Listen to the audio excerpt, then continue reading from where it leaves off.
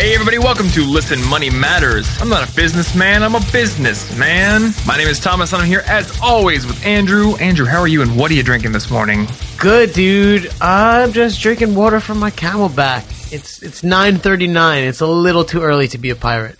That is nonsense. Complete and utter nonsense.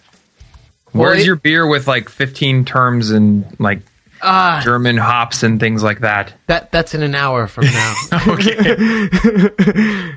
Well, you can keep making fun of me. I got my Fiji water today. They changed the bottle design and I don't know if I like it. Is there still a parrot? There's not. There hasn't been a parrot for a long time. They changed it to where like the little back thing, there's no picture on the inside anymore. It's just blue. And I get that it highlights this little flower on the outside, but I don't know, man. Like, I miss my little tropical paradise inside my water bottle. Where is it? That's disappointing. Well, hey guys, today we are talking to our friend Sylvain, and hopefully I said that correctly. I know I probably didn't say it correctly. Sylvain. And we're going to talk about, I guess, this financial life. Of an academic nature. Yes, this is This Financial Life episode for somebody who, well, I guess you can tell it. You came to the U.S. as a PhD student, and things went from there, right? Yes, that's right. So I got a PhD in France. So yeah, I have a slight accent, so that's why you might notice it. It's not very strong, but you might notice it during the interview. I can't hear the accent. Yeah, you sound like you're from Iowa. I like corn. Hey, you got the reference right. Some people think it's like potatoes. So I'm 32. So I emigrated in the United States in 2009 after I got my PhD. So I wanted to get more training after I got my PhD in biology, and I got a job as a postdoc in basic research. So since then, I'm in the US, and now I am a permanent resident working for a private company. So you got your PhD in France then? That's right. Okay, so I feel really dumb right now because I run a college website, but I don't know the difference between a postdoc and a PhD. Is that like are you still a student technically in that area, or are you now like a professor? Oh, you're between a student and a professor. Okay. So I'm a full-time worker. I don't have to go to class anymore. Maybe I can give some classes, but I am not skilled enough to be a professor. So, gotcha. In other words, I mean, I'm a high-skilled worker that still needs to learn some skills. So if I want to become a professor or go to the industry. Gotcha. So is it kind of like when a doctor is in their residency and they're a doctor and they do things, but not like all the things by themselves? That's right. Yeah, you still have the guidance of the PI, which is principal investigator, and but you're there like to learn things. So you will learn some new techniques. You will learn to make more decisions. You will lead a team with students and grad students. Okay. So it sounds like this is almost like being an apprentice to a full professor, just in like a very, very high skilled sciencey area. That's right. Yeah. Well, to be a professor, you need to get more experience with postdocs. You need to broaden. Like, I learned some skills during my PhD, but I still need to learn even more skills. Well, be a professor or to have a resume that is sexy for industry. Gotcha. So I guess one question I have is, as a postdoc, are you like, is lecturing classes an option? Because I know I had lecturers in college that weren't PhDs, even they just had master's degrees. So no, you're not required to do that. I mean, your 100% of your time should be in the lab. If you have to lecture, that would be a side job or something like that. Gotcha. I've always been curious. Well, one, I want to know, like, do you want to be a professor as your profession, or do you want to be in industry as your profession? And I'm feeling you might want to be a professor, and then I want to know why, because I don't necessarily get it. Well, no, I don't. Maybe in the beginning I wanted to be a professor, to be like I would be completely free in my hours in what I have to do, but I realize that it is a lot of pressure, especially to get the funding. If you don't get the funding, the lab dies, and well, your salary goes with it. So for me, that's too much risks and pressure. Okay. But then working in private industry, you just get your salary, right? Yes. Okay. That does seem a bit more stable, I would guess. I think it is. I've often seen that like as a complaint of academics where, you know, there's such a focus on research that you can't put as much time into giving your students individual attention and things like that. So I definitely get that hesitation to do it. And also, well, it depends who pays the salary of the professor. I mean, it could be part university, part government, and to get the money from the government is getting really hard right now. Okay. So, I just did undergrad, and that was expensive enough here in the States. And I would imagine that it's not quite as expensive in another country, but I guess, like, give me a walkthrough of how ridiculously expensive the whole educational process is, because I'm guessing it's undergrad, master's, PhD, then postdoc, like 4 distinct stages. Okay, so I'm going to give 2 answers to that question, France and the US. France, education is free. It is, you even up to the PhD? Yes. Wow, well, that's like you have to pay like 450 euros like to the university a year. That's like our commuting costs. That's like that's like 2 textbooks. And I was getting paid enough to live during my PhD. Okay. Oh, you were getting paid? Yes. Interesting. Yeah, Is that because you were doing a lot of work alongside being in class? Well, in France, during my PhD, I didn't have to attend classes. I was learning on the job. Okay, so it was entirely research and work-based, basically. Gotcha. So how much were you able to make as a PhD student? That was 1,200 euros. Well, with the cost of life, that's like $1,200. That was more than enough for me to live. Okay, and I'm guessing, were you in a smaller town then, or were you in a big city? I was in a big scientific city. Okay, but 1,200 euros. Well, for me, I had a very small apartment, but that was more than enough to live. I had a car. I could travel to the US 2 times.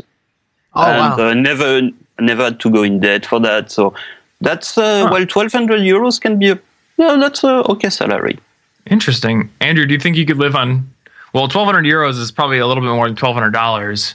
It's actually getting pretty close to $1,200 now. It's almost exactly. Yeah, $1,200.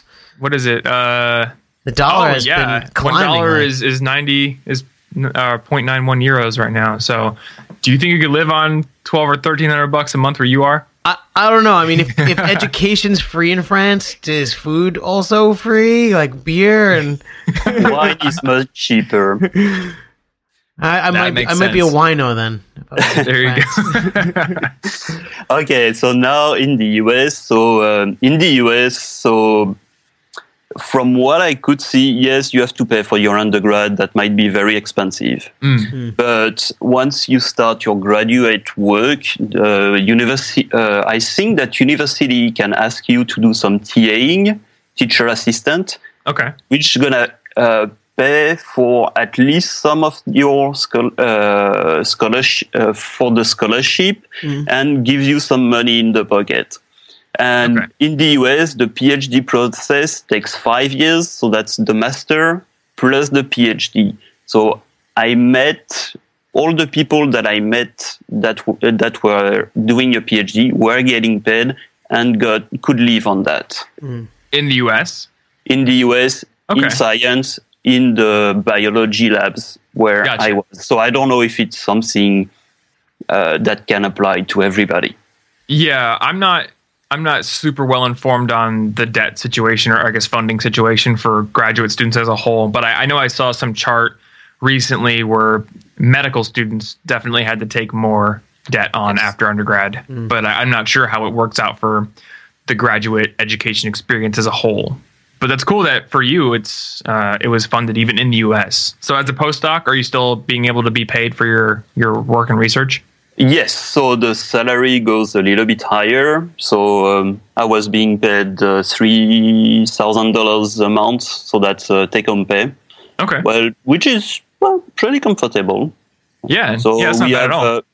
A good health insurance. We have some other benefits, so nothing to complain about. To put it in perspective, is it $3,000 in New York City or is it $3,000 in Iowa? Like, where are you roughly? Oh, yeah. So when I arrived in the US, I was in Worcester, Massachusetts. That was $3,000 there, that was a lot of money. And then I moved to Berkeley, California. And you were a poor man. Yes. So yeah, it depends on the location, but yeah, Berkeley much more fun than Worcester, I gotta say. Yeah. Yeah. Well, fun costs money in the U.S. Yes, it does. That's right around San Francisco, right? Yes, it is just across the bay. So that's a huge campus. Yeah. So housing is crazy expensive. I bet. Dude, I heard recently that the cost of living in San Francisco is higher than New York. And I've heard that people are moving from San Francisco to New York to save money. I believe it because all those Facebook millionaires and stuff are buying a property. I hear it's very expensive just to rent a place. Yeah. I know my wife and I were looking for a home to buy that's at least $500,000 for something like really small. Holy crap. Now, are you still in Berkeley? I moved like a mile away. Oh no, Berkeley, that's close to the million. I moved a mile north from Berkeley because we couldn't afford the rent anymore in Berkeley. Okay. I mean, we can afford it, but we want to put our money in something else. Yeah, and so since you're a mile north of it, can you just take it's the BART, right? Yeah, that's the BART. Yes, I used to do that when I was working in Berkeley. Yes. Oh, but you're not there anymore? No, I'm working in industry. So I'm working North Bay. So I have to commute 45 minutes each way every day. Is it pretty heavy traffic? No, that's okay. Okay. Okay, so here's a question. You have the $3,000 per month as the postdoc salary. Is that basically just fixed until you graduate and get your postdoc degree? Or is there any room to increase your income while you're doing this? All right. So first, I would like to make a slight correction. You don't get a postdoc degree. The only piece of paper saying that you have that you did a postdoc is publications. So stuff that you publish in Science or Nature or any other journal. Okay. So for us, the salary was calculated according to the NIH guidelines. So that's according to experience. So a postdoc with 1 year experience will earn less than a postdoc with 5 years experience. But it doesn't make a huge difference. So since there's no postdoc degree or anything, at what point are you considered a professor or considered done with postdoc? Is there some when you apply for you're a professor, when you have your own lab, apply for your own money and have your own people. Okay, so basically it's just at some point, some level during your career, you'll have enough respect or work behind you that people will take you seriously enough to give you those things. And then once you're there, you can just say, I'm a professor or I'm a professional researcher, that kind of thing. Yes. Well, yes, that's right. Okay, cool. Yeah, I didn't actually know that. Interesting. Well, sometimes you have to apply for that and then you got the tenure track. Okay. So universities will open for a position. So you will be a professor, but you will still have to prove yourself. So that means publishing even more papers, and at some point you will be a professor that is recognized by a university, and you cannot be fired. Interesting. So I've heard a lot about tenure in the past, where it's basically once you get it, you are there forever and like you can do whatever you want. Is that really how it is, or has it changed over the years or anything like that? Well, okay, maybe they cannot fire you, but they can put you in a closet. So they can remove your lab. They can take all your students, so that when no research is done, they can remove classes lecture that you give. So teach well, or you're going to be teaching in a closet for like one person. So I'm curious, though, why did you come to the U.S.? I mean, obviously everyone wants to come to the U.S. because it's the U.S., whatever, but your education was free in France. It sounded like you did pretty well over there as well. Why come here? Okay, so in France, the job situation is not as good as the one in the US. So I didn't want to, at the end of my PhD, getting unemployed because I didn't have anything lined up. And I found a postdoc in the United States before I ended my PhD. So the whole thing got approved. So I remember I got my PhD October 28th, 2009. And on the 31st, I was in the plane to go to the US. Interesting. Okay. And so what are all what's the process that you had to go through to get all this done? So you need to apply for a job. Okay. You need to get the job, and then the university will make some papers for you to get a visa. So for a scientist that has a PhD and come to the US to work in university to do some basic research, that's really easy to get some papers. So that's called the J1 visa. So that's a visa that you can renew for up to 5 years. And that's extremely cheap for the university. Okay. So that was a really good thing. Well, the US wants people like us that had been trained in foreign country to apply their knowledge in the US for the sake of US science. Okay. And did it cost you anything to get this process done? Or was it all taken care of by the university? I had to pay for my moving expenses. Okay. And the J1, that was like maybe a few $100 that I had to pay. Well, I had to go to Paris to the American embassy, so it had to be approved.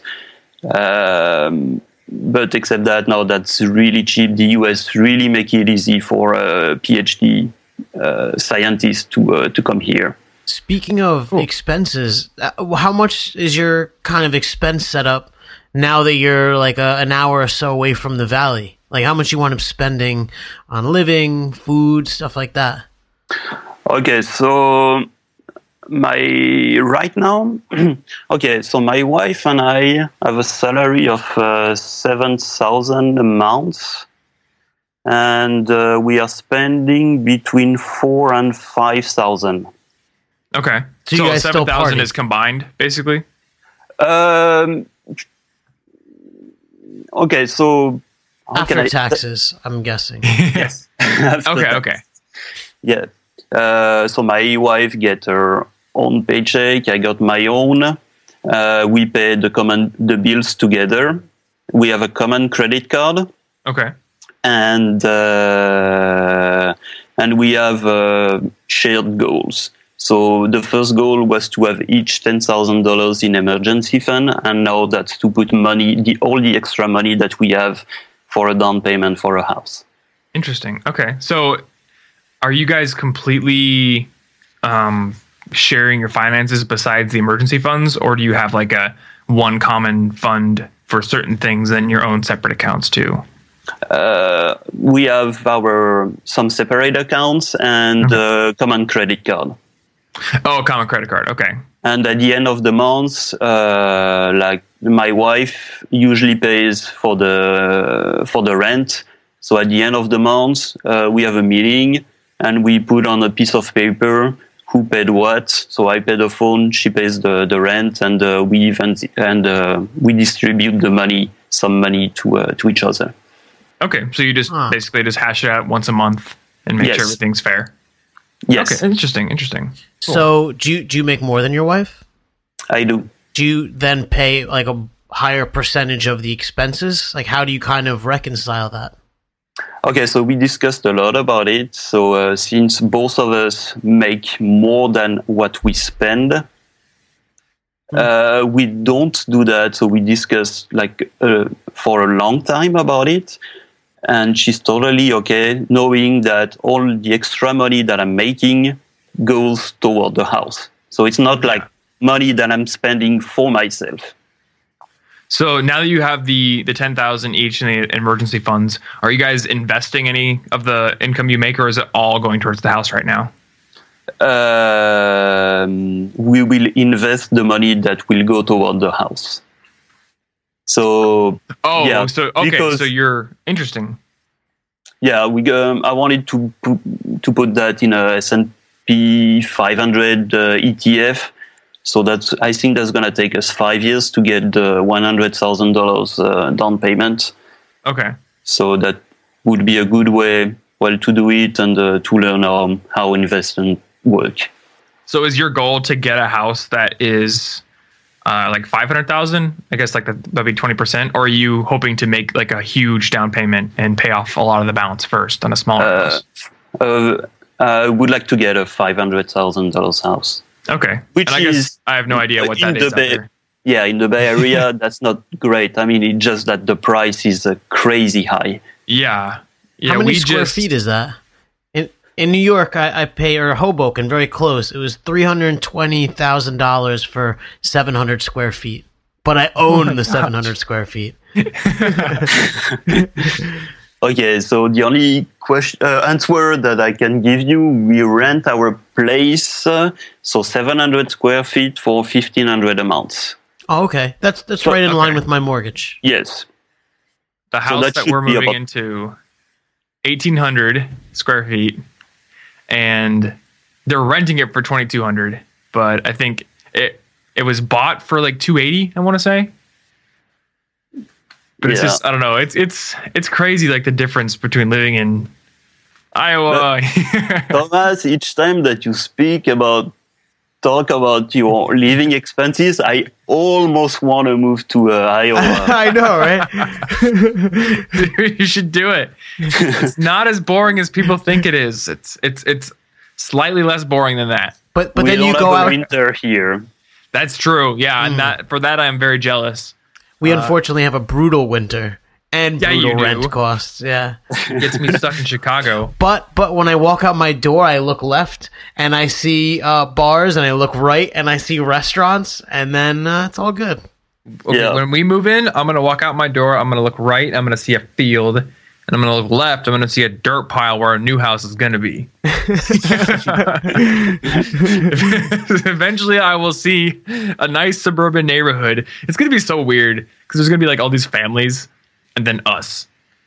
They're just like why did this fraternity move in next door? It's not legal. I'm waiting for the day like when we move in and the neighbors come over to introduce themselves, and they're like, so how many kids do you have? Well, about that.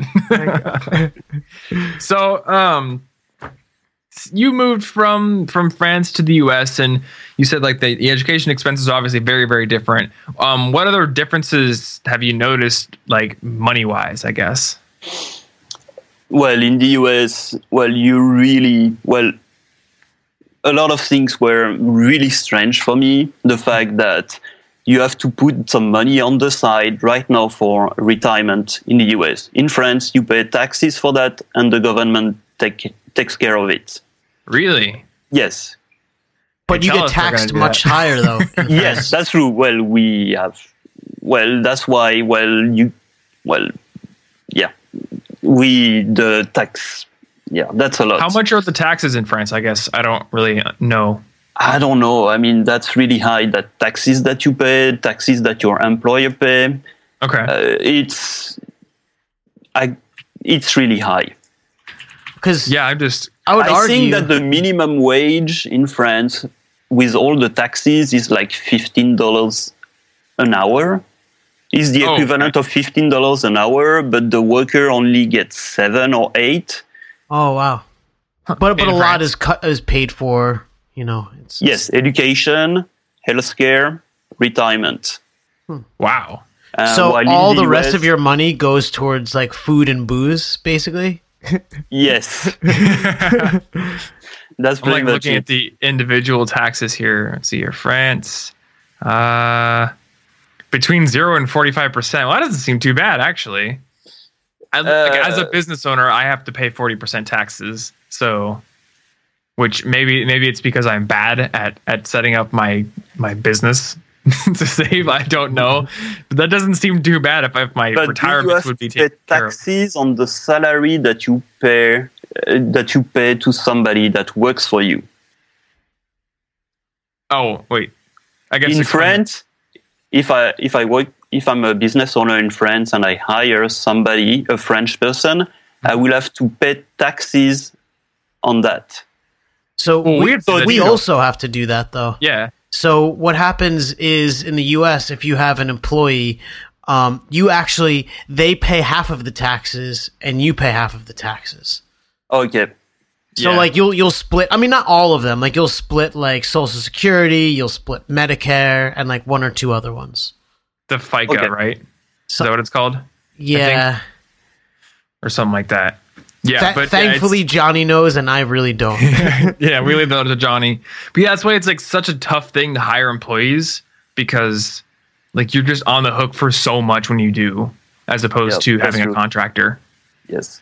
So taxes are different, education are different.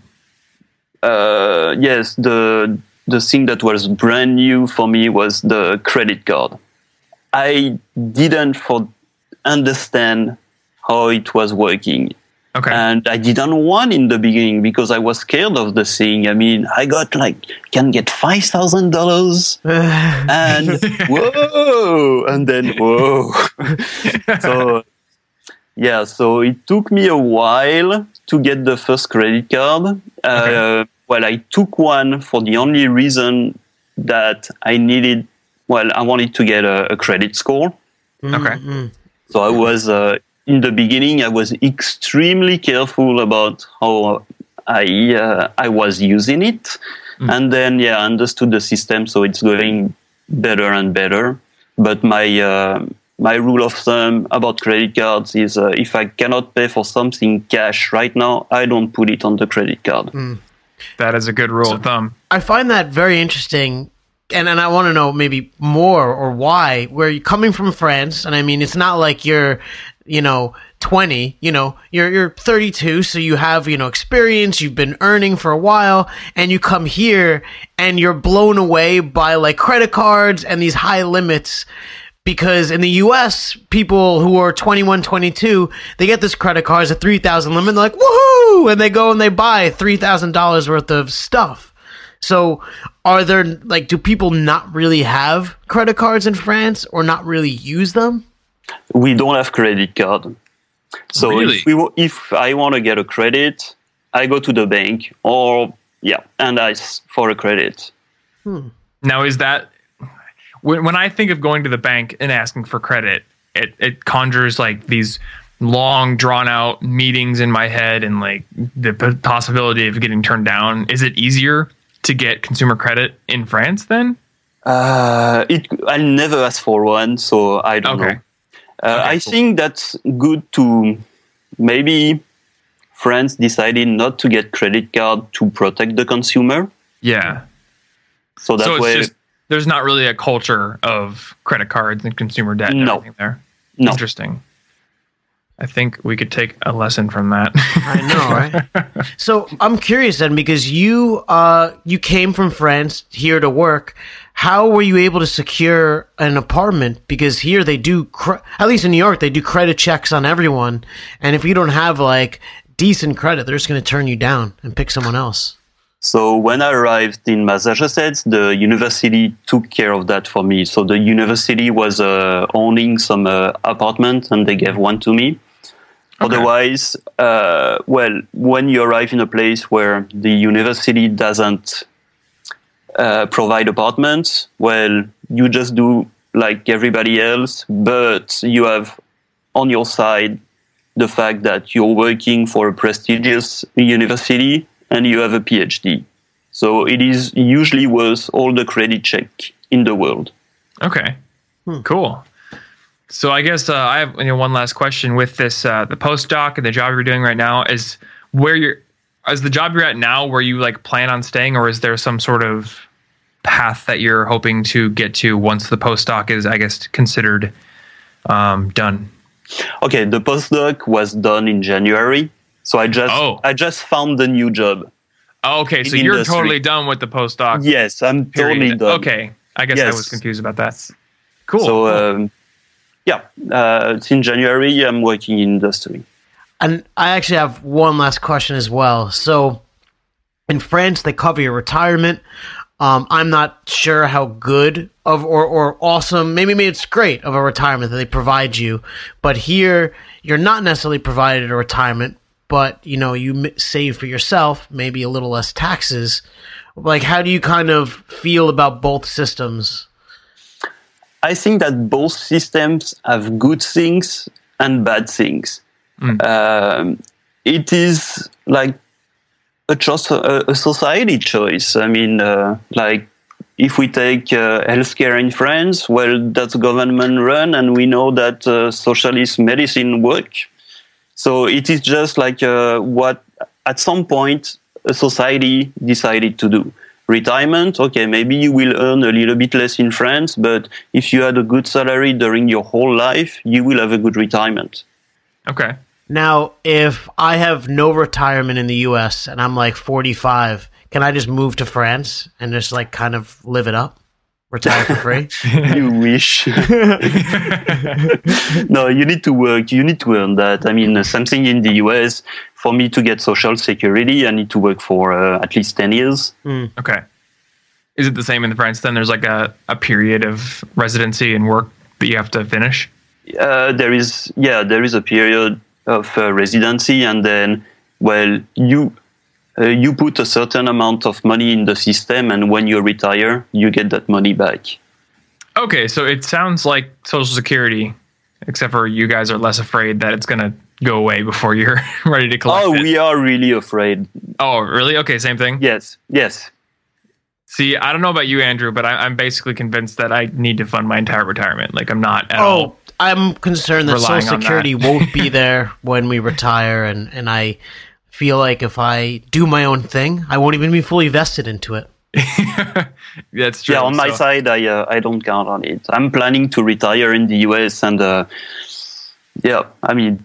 don't count on it. I mean, that's gonna be my own 401k that will take care of my retirement. Cool. You got any last questions before we wrap this up, Andrew? No, I think that was pretty awesome. Awesome. Well, dude, thanks so much for coming on the show. Thank you, guys. It's enlightening. All right, guys, if you have questions about money or anything else, you can email us over at listenmoneymatters@gmail.com. And listenmoneymatters.com/get-involved is where you'll find all of our opportunities to get involved with the show, subscribing, rating and reviewing on iTunes, sending Andrew beer. I don't know. Please. And today's, Andrew, you picked a long review for me to read. I did. I thought it was a pretty good one, though. It is a good one, yeah. So this one is from VA Phoenix. And he or she says, I first listened to it based on the reviews, and I was initially taken aback and thought that this was a show for bros. Why are they drinking beer in the morning and then talking about it? Why are they just talking about nothing? And then they drop the knowledge. Their openers make the topic accessible to any person who just needs to get serious about their finances. Andrew and Thomas are intelligent and funny guys that leverage those traits to make learning about personal finance manageable and fun. While they seem to be defensively competitive about Dave Ramsey, I don't think I am. I think we've toned that down a little bit. We did. They do offer critiques that persuaded me to do the stack method over the snowball method. If you're not a religious person, this is a great alternative. And even if you are, this podcast is effective. They talk to experts in the field and offer websites and apps to grow your wealth. I've learned so much from this podcast and gained the motivation to get rid of my money problems. Recommend it to your friends and families. Thank you so much. I'm out of breath. And hey, if you want to leave us a review, it's always appreciated. We love getting the feedback, and it does help us with the growth of the show. So also listenmoneymatters.com/toolbox is where you'll find book recommendations and tools and apps that you can use to grow your money. And also a few things, because I feel like I've built up this, like, I need to say all these things. And one, you may have noticed, maybe not you guys because it's coming in post, but Listen Money Matters sponsored this episode. We don't have any episodes sponsored, but we sponsored this one because we need your help to keep this show going. Go to listenmoneymatters.com/support. We made a cool video. We're appealing to your kinder side. We're basically like public radio in that we survive off of your kindness. Can we call them wonderful nerds then, like Roman Mars does? There you go. Wonderful nerds. Wonderful nerds. Please go to listenmoneymatters.com. Supporting nerds. All right. Well, thanks again for hanging out with us. We look forward to seeing you in the next episode. See you guys. Later.